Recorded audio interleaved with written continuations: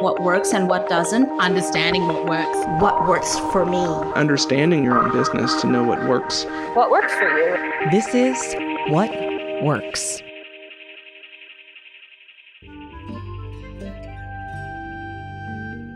My mom was a seamstress while I was growing up.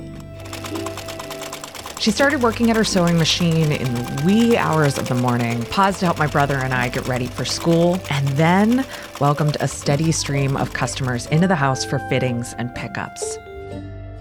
She sewed for Harrisburg's Elite as one of the only games in our not-so-small town. She was extremely skilled at all the usual tailoring and mending, and when pressed, conjured her magic for more unusual requests as well. It should be said that my brother and I always had the most elaborate custom Halloween costumes in elementary school. But my mom was also skilled at the task of making people feel comfortable and cared for.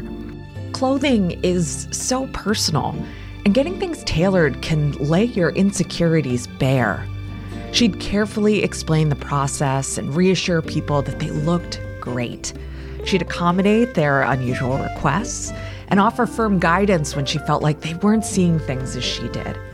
She listened when they needed someone to talk to. She often referred to it as her ministry, not proselytizing, just being there, listening, caring. Her manner kept her customers coming back over and over again, and it also made them send their friends her way. She never made much money, but business was always booming.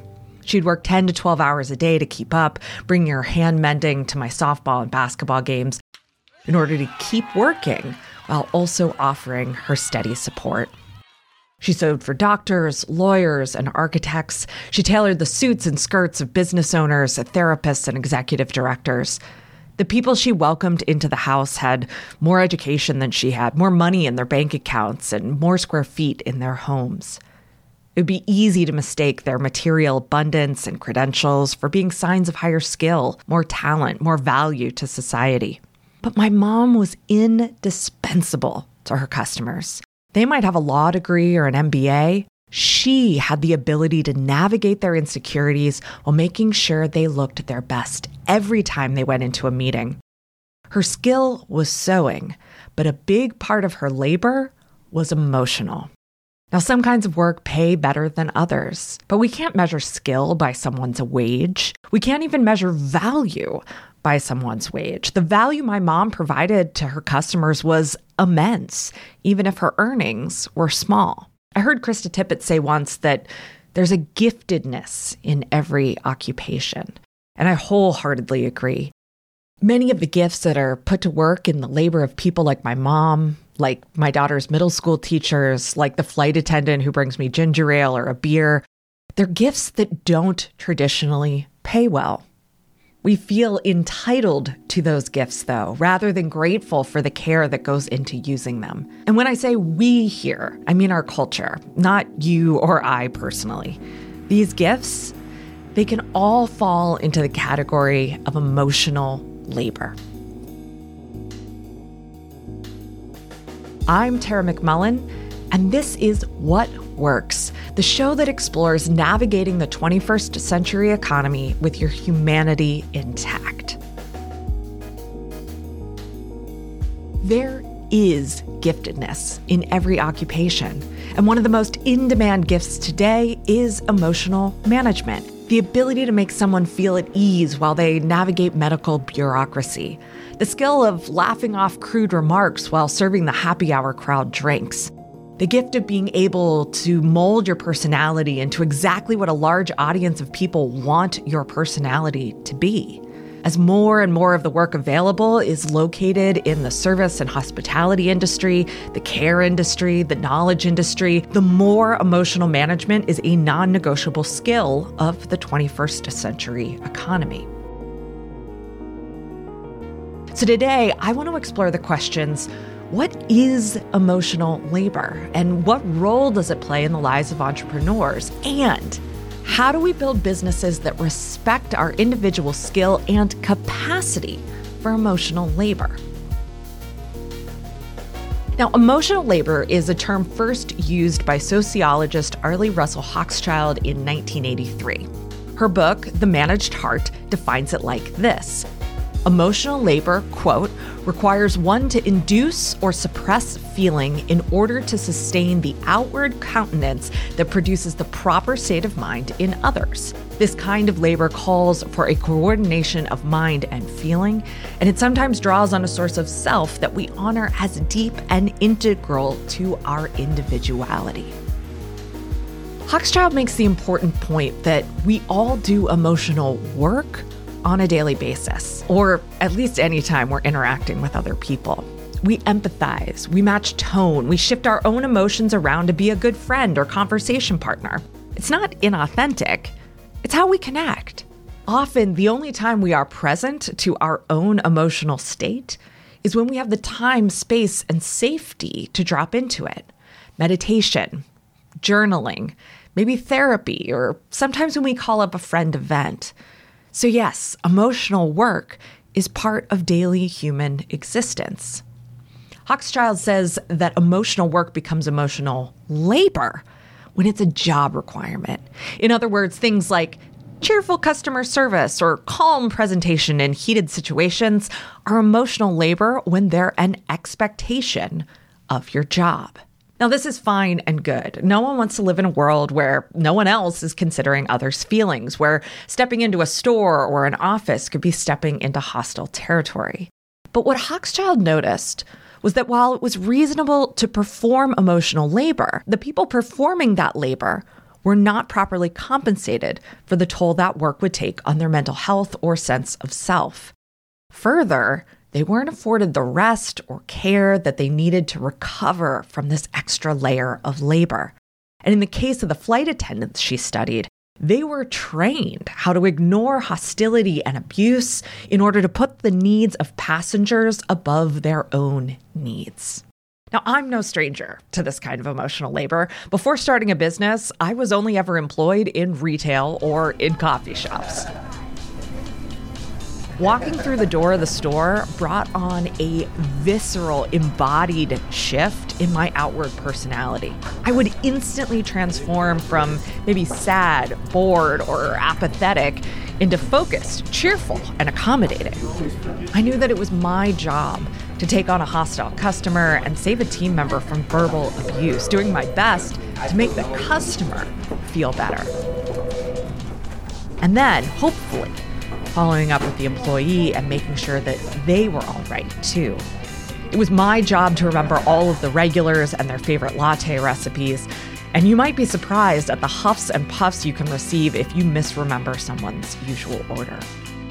While I was managing at the local Borders bookstore, the hour each week I most looked forward to was the manager's meeting we had in the GM's office, an office with a big, heavy door.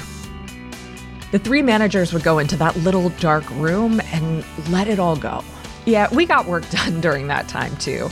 But it was an opportunity to lay down our emotional burdens and just focus in on our own limited set of needs for a bit. I cried in that office more times than I'd like to admit. Now, I left that work when my daughter was born, and despite the sleepless nights and lack of confidence as a new mom, I don't think I can overstate the bliss and calm I felt during the time when I only needed to think of her needs and my needs. Emotional work, yes, but far more manageable than the emotional labor of managing a team of 40, dealing with unpredictable customers, and navigating the pettiness of the corporate hierarchy. Starting my business gave me a way to create some separation from others' emotional states and my work. And honestly, that's a big part of why I love the internet so much and why I feel so attracted to earning a living online. Before there were Facebook Lives or Instagram Lives or LinkedIn Lives, there was the delightfully asynchronous world of blogging, online communities, and early social media. Emotional labor still existed, but the pace of it was much, much slower. I could express deep care for people and give myself the space and time needed to process how to do that. Since my earliest days on the internet, It's given me a way to connect with people without the immediacy of trying to navigate a social situation. I can't tell you how freeing that's been as an autistic person who takes longer to process social cues and experiences verbal processing delays. Because I've learned to be so cautious and intentional in any social interaction for fear of missing a cue, emotional work is with me anytime I'm interacting with someone else, including with my husband and my therapist. Over the summer, I told some friends that what many people don't understand about how I interact with others is that there are only two kinds of people in my world, me and everybody else. If I'm interacting with anyone in that second group, it takes a considerable amount of effort. Interacting with people puts me instantly on edge. Last week, I stood in the express line at Whole Foods with a 6-pack of low-cal IPA and 2 blocks of tofu. I waited in line, anxiously trying to figure out if I was going to get the extremely lovely but very chatty cashier. Really looked like I was going to get off easy. In my head, I was thinking, okay, that cashier is wrapping up, so the next person in line will go there, which means the person in front of me will go to the chatty one, and I'll get the other cashier. It's going to be okay. But my calculations were off. Mr. Chatty called me over. He was moving fast that day, but still took a second to joke with me about not eating all my tofu at once. Truly, this man is lovely. And he makes me so nervous. Will I hear him correctly? Will I be able to laugh properly when he makes a joke? Can I brighten his day a bit? And will it wreck me if I make the attempt? It's not just relative strangers, though. Not simple agoraphobia or social anxiety. My husband often asks me if he makes me nervous while we're both in the kitchen. Yes, I say. You make me nervous. Crowds make me nervous. Solo conversations and meetings and parties and group dinners. I'm on high alert. For what exactly? I'm not entirely sure. Autistic writer Catherine May explains it as electricity, like a prickly energy emanating from others. And that's as good a description as I can imagine. And that brings me back to emotional labor and our businesses. Running a business inevitably involves dealing with people, and dealing with people inevitably requires some form of emotional management. Sometimes that emotional management is just the basics of being a decent human being who cares about other human beings. For most people, that doesn't take much work. But other times, that emotional management becomes emotional labor. Any education, coaching, or consulting work requires emotional labor. It's part of the job description. Your job is to consider your customer's experience, hold space for clients, or guide other entrepreneurs through tough situations. Maybe you knew this before you got into that line of work, but most people don't. They enjoy teaching, coaching, or consulting, but they aren't cognizant of the toll it might take on them over time. Now, we all have different capacities for emotional labor. You might have the capacity to support 4 or 5 coaching clients during the day and then have energy to devote to your kids or partner in the evening. Or you might know that you need regular time away from working with clients to recharge your emotional labor batteries. My capacity for emotional labor, or really emotional work generally, is extremely low. And while I certainly will not speak for all autistic people, this is probably the place where my own set of autistic traits has the biggest negative impact on my life. My limited capacity puts real limits on the ways I can express my work in the world without draining myself dry. As I mentioned, teaching, coaching, and consulting folks know their work requires emotional labor, even if they don't call it that. They know what it's like to shift gears before a session or read between the lines of an email. But what I've noticed recently is how much emotional labor has become required for marketing, content marketing, social media marketing, email marketing. Earlier, I said that online marketing has become much more synchronous than it used to be. Today, the expectation is that we're always accessible, always live or about to go live, or always replying to comments.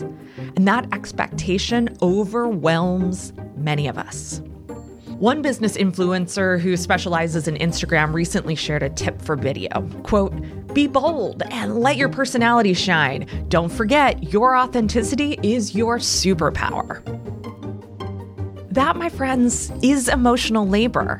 When you use a core piece of who you are, your personality, your emotions, your talent for showing people who you are or who you hope to be, you are working. It might feel like an easier way to earn a living than working on power lines or mining coal, but over time, it takes its toll. Using your personality and emotions for commercial purposes is hard work, especially when you're also thinking about the perfect message to hook the viewer or creating relatable, shareable content, all in less than 15 seconds. All things this influencer also recommended in the same list. I'm not necessarily disagreeing with the sentiment to lean into your personality, but we can't ignore the fact that using our personalities and quote-unquote authenticity for marketing purposes is a form of labor that few of us are suited to. It's exhausting. And seeing yourself, your identity, as leverage for financial gain will, over time, change the way you relate to yourself. I can remember the early days of social media when we were just so thrilled to be in the same digital room as people from all over the world. And I can remember just how optimistic most of us were about the opportunity to bring people together, to share our passions with them, to listen to what they needed and supply it. In many ways, I'm still optimistic about this. Listen to my interview from last week with Gina Bianchini from Mighty Networks. But I also think we've been naive about how this kind of work will impact us, our health, our relationships, our families. Take this sentence from Chris Brogan and Julian Smith's book, Impact Equation. Quote, "Once you see what emotion you are able to create and what emotion your audience tends to respond to, it's time to create smart content around those feelings and wrap smart ideas around them." Now, back in 2012, when this book was published, I highlighted that sentence. And not ironically, I do still think that tapping into emotion is key in any kind of creative project, be it an Instagram post or a podcast episode or a painting. But today, I read this sentence as deeply troubling. Brogan and Smith, who I both respect, were genuinely laying out what they'd learned about attracting an audience online and doing so in good faith. Yet it's ideas like this one that have made our online interactions so fraught, even self-alienating. When we're representing ourselves, our personal brands, with content designed for other people's emotions, how could that be anything other than harmful to how we relate to ourselves? In fact, the media theorist Marshall McLuhan believed that any technological innovation or medium was an extension of ourselves, meaning that we develop these tools as a way of making easier, faster, or better work of something we're already doing in the first place. For instance, you and I can have a conversation at a coffee shop somewhere, or we can have that conversation through letters, or the phone, or email, or Zoom. We can also have a conversation via Instagram or LinkedIn. All of those technologies are extensions of our ability to have a conversation. Once I've moved it into the territory of social media, I'm not just talking to you, I'm talking to thousands of people all at once. Social media is an extension of the media or of broadcast technology. It's an extension of you, your social self, out into the world. Anyone can talk back to you. Anyone can reach you at any time. Anyone can slide into your DMs to cheer you on, complain, or call you out. We create the message, and the medium recreates us. If social media is part of your job, then using social media brings with it the potential for 24/7 emotional labor. You start to see the world as constantly needing you to feel something you might not be feeling, to present yourself in a way that you don't have the energy to present.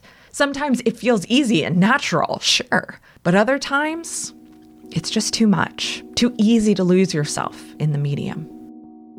When I started seeing my therapist last spring, I told her that I wanted to work on my sense of self. I had realized that I lacked an understanding of who I was. I knew myself by who had access to me and what they needed from me. My internal landscape lacked structure, texture, and color. And then as my mental health took a nosedive, I got a frightening glimpse of this fuzziness in action. Sometime in early August, I sat in front of the computer waiting for a client to enter the Zoom room. I'd been in tears just moments before, feeling like I just couldn't go on. When the client arrived, I let out my usual, "Hey, how are you?"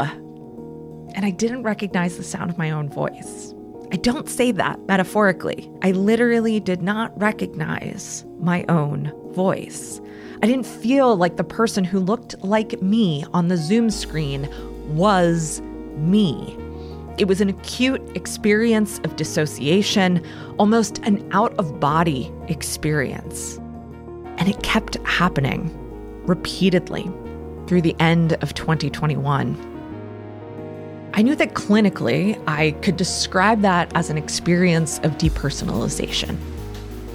But my lived experience of it was frightening and deeply confusing. I knew that I was at the end of the line, and I needed to figure out what was really going on. A line from the Managed Heart helped me finally put words to this jarring experience. Hochschild writes, quote, "Beneath the difference between physical and emotional labor, there lies a similarity in the possible cost of doing the work. The worker can become estranged or alienated from an aspect of self, either the body or the margins of the soul. Estranged or alienated from an aspect of self." Yeah, that's the nature of what my work had created in my mind. The feeling that the person in the webcam isn't me. The sense that my own emotional state has receded so far back into the dark corners of my mind that it's no longer accessible to my conscious. To be clear, there wasn't anyone asking for more than they should. The way I'd structured my business and relationships meant that I was on the hook for a lot of people's questions and needs. The reasonable needs of my audience, customers, and team members had stretched my capacity for emotional labor so far that I broke. I cried a lot. I ate the same thing for dinner every night because I didn't have the capacity to make decisions. My throat would start to close up before meetings, and it physically hurt to talk. Of course, the demands for emotional labor on just about anyone providing support, services, or care of any kind dramatically increased with the onset of the pandemic. We were all fragile, scared, and anxious about the future. Most of us still are. Business owners who didn't have much responsibility for managing emotions before were suddenly thrown in the deep end, fielding worried emails or Zoom sessions with clients, while also worrying about their own businesses and families. To interact on social media, you needed to walk on eggshells. Every meeting started with small talk about the nature of time and a comparison of our various lockdown conditions. The already porous barrier between work time and home time disappeared completely. Doing research for this piece, I came across an essay by a social work academic in Australia. While she's not a business owner, her reflection felt familiar and instructive. Michelle Newcomb writes, quote, "I had intellectually anticipated emotions, disconnection, and even death during the pandemic. But the lack of value prescribed to the emotional labor was unexpected. My ability to separate the academic, the mother, the wife, the daughter, and the friend vanished. Instead, I juggled my own and others' feelings of fear, anxiety, anger, and frustration without the required physical, mental, and emotional space." One thing that many academics and entrepreneurs have in common is the amount of access that's expected to them. Academics act as guides, mentors, and teachers. They even step in when strained social service resources can't cope, which is always. Part of Newcomb's essay wrestled with how these expectations were put on her and others, as well as what her responsibility to those expectations were. Should she be responsible for juggling homeschooling and virtual professorship? Should she be responsible for figuring out how to teach online? Should she have a responsibility to stuff down her own fear to allay the fears of her students and fellow faculty? And what added responsibilities does she have because she is a woman in these situations? Like most institutions, Newcomb's didn't provide much support for these extremely difficult questions, even as they shoveled more expectations on their faculty. As entrepreneurs, though, we do this to ourselves. We withhold resources. We cross our own boundaries. We overdeliver until we just can't anymore. We set expectations for ourselves through sales copy, business structure, and marketing messages that we just can't meet without depleting or alienating ourselves. We do it every time we read advice like what I quoted from Brogan and Smith. We do it every time we let someone whose full-time job is Instagram tell us that we really need to be going live every day, answer every DM we receive, or let our personalities shine. We do it when we build offers that guarantee or even imply a certain level of access to us because we think that'll make it sell better. We're bargaining for our livelihoods with the sweat of our emotional labor and the essence of our identities. Self-alienation is too high a price to pay for the relative privilege of working for yourself. Self-estrangement is too big a burden to carry on the journey toward a sustainable livelihood. While all people do emotional work of one kind or another, women and marginalized people are held to higher standards and often assumed to be better suited for the kinds of roles that require high levels of emotional labor. Of course, better suited here is doing a lot of work. What I mean is that racist, ableist, and misogynist systems relegate women and marginalized people into these roles. As Kate Manne puts it, women and marginalized people are expected to be the human givers, creating the conditions in which others can relax, have fun, and focus on the important stuff. We certainly see this dynamic on social media and in marketing as well. Women and marginalized people are expected to perform a certain kind of emotional labor through what they post. In general, men aren't held to the same standard. Women are expected to be accessible, open to public criticism, and willing to engage in hostile conversations. Men get let off the hook.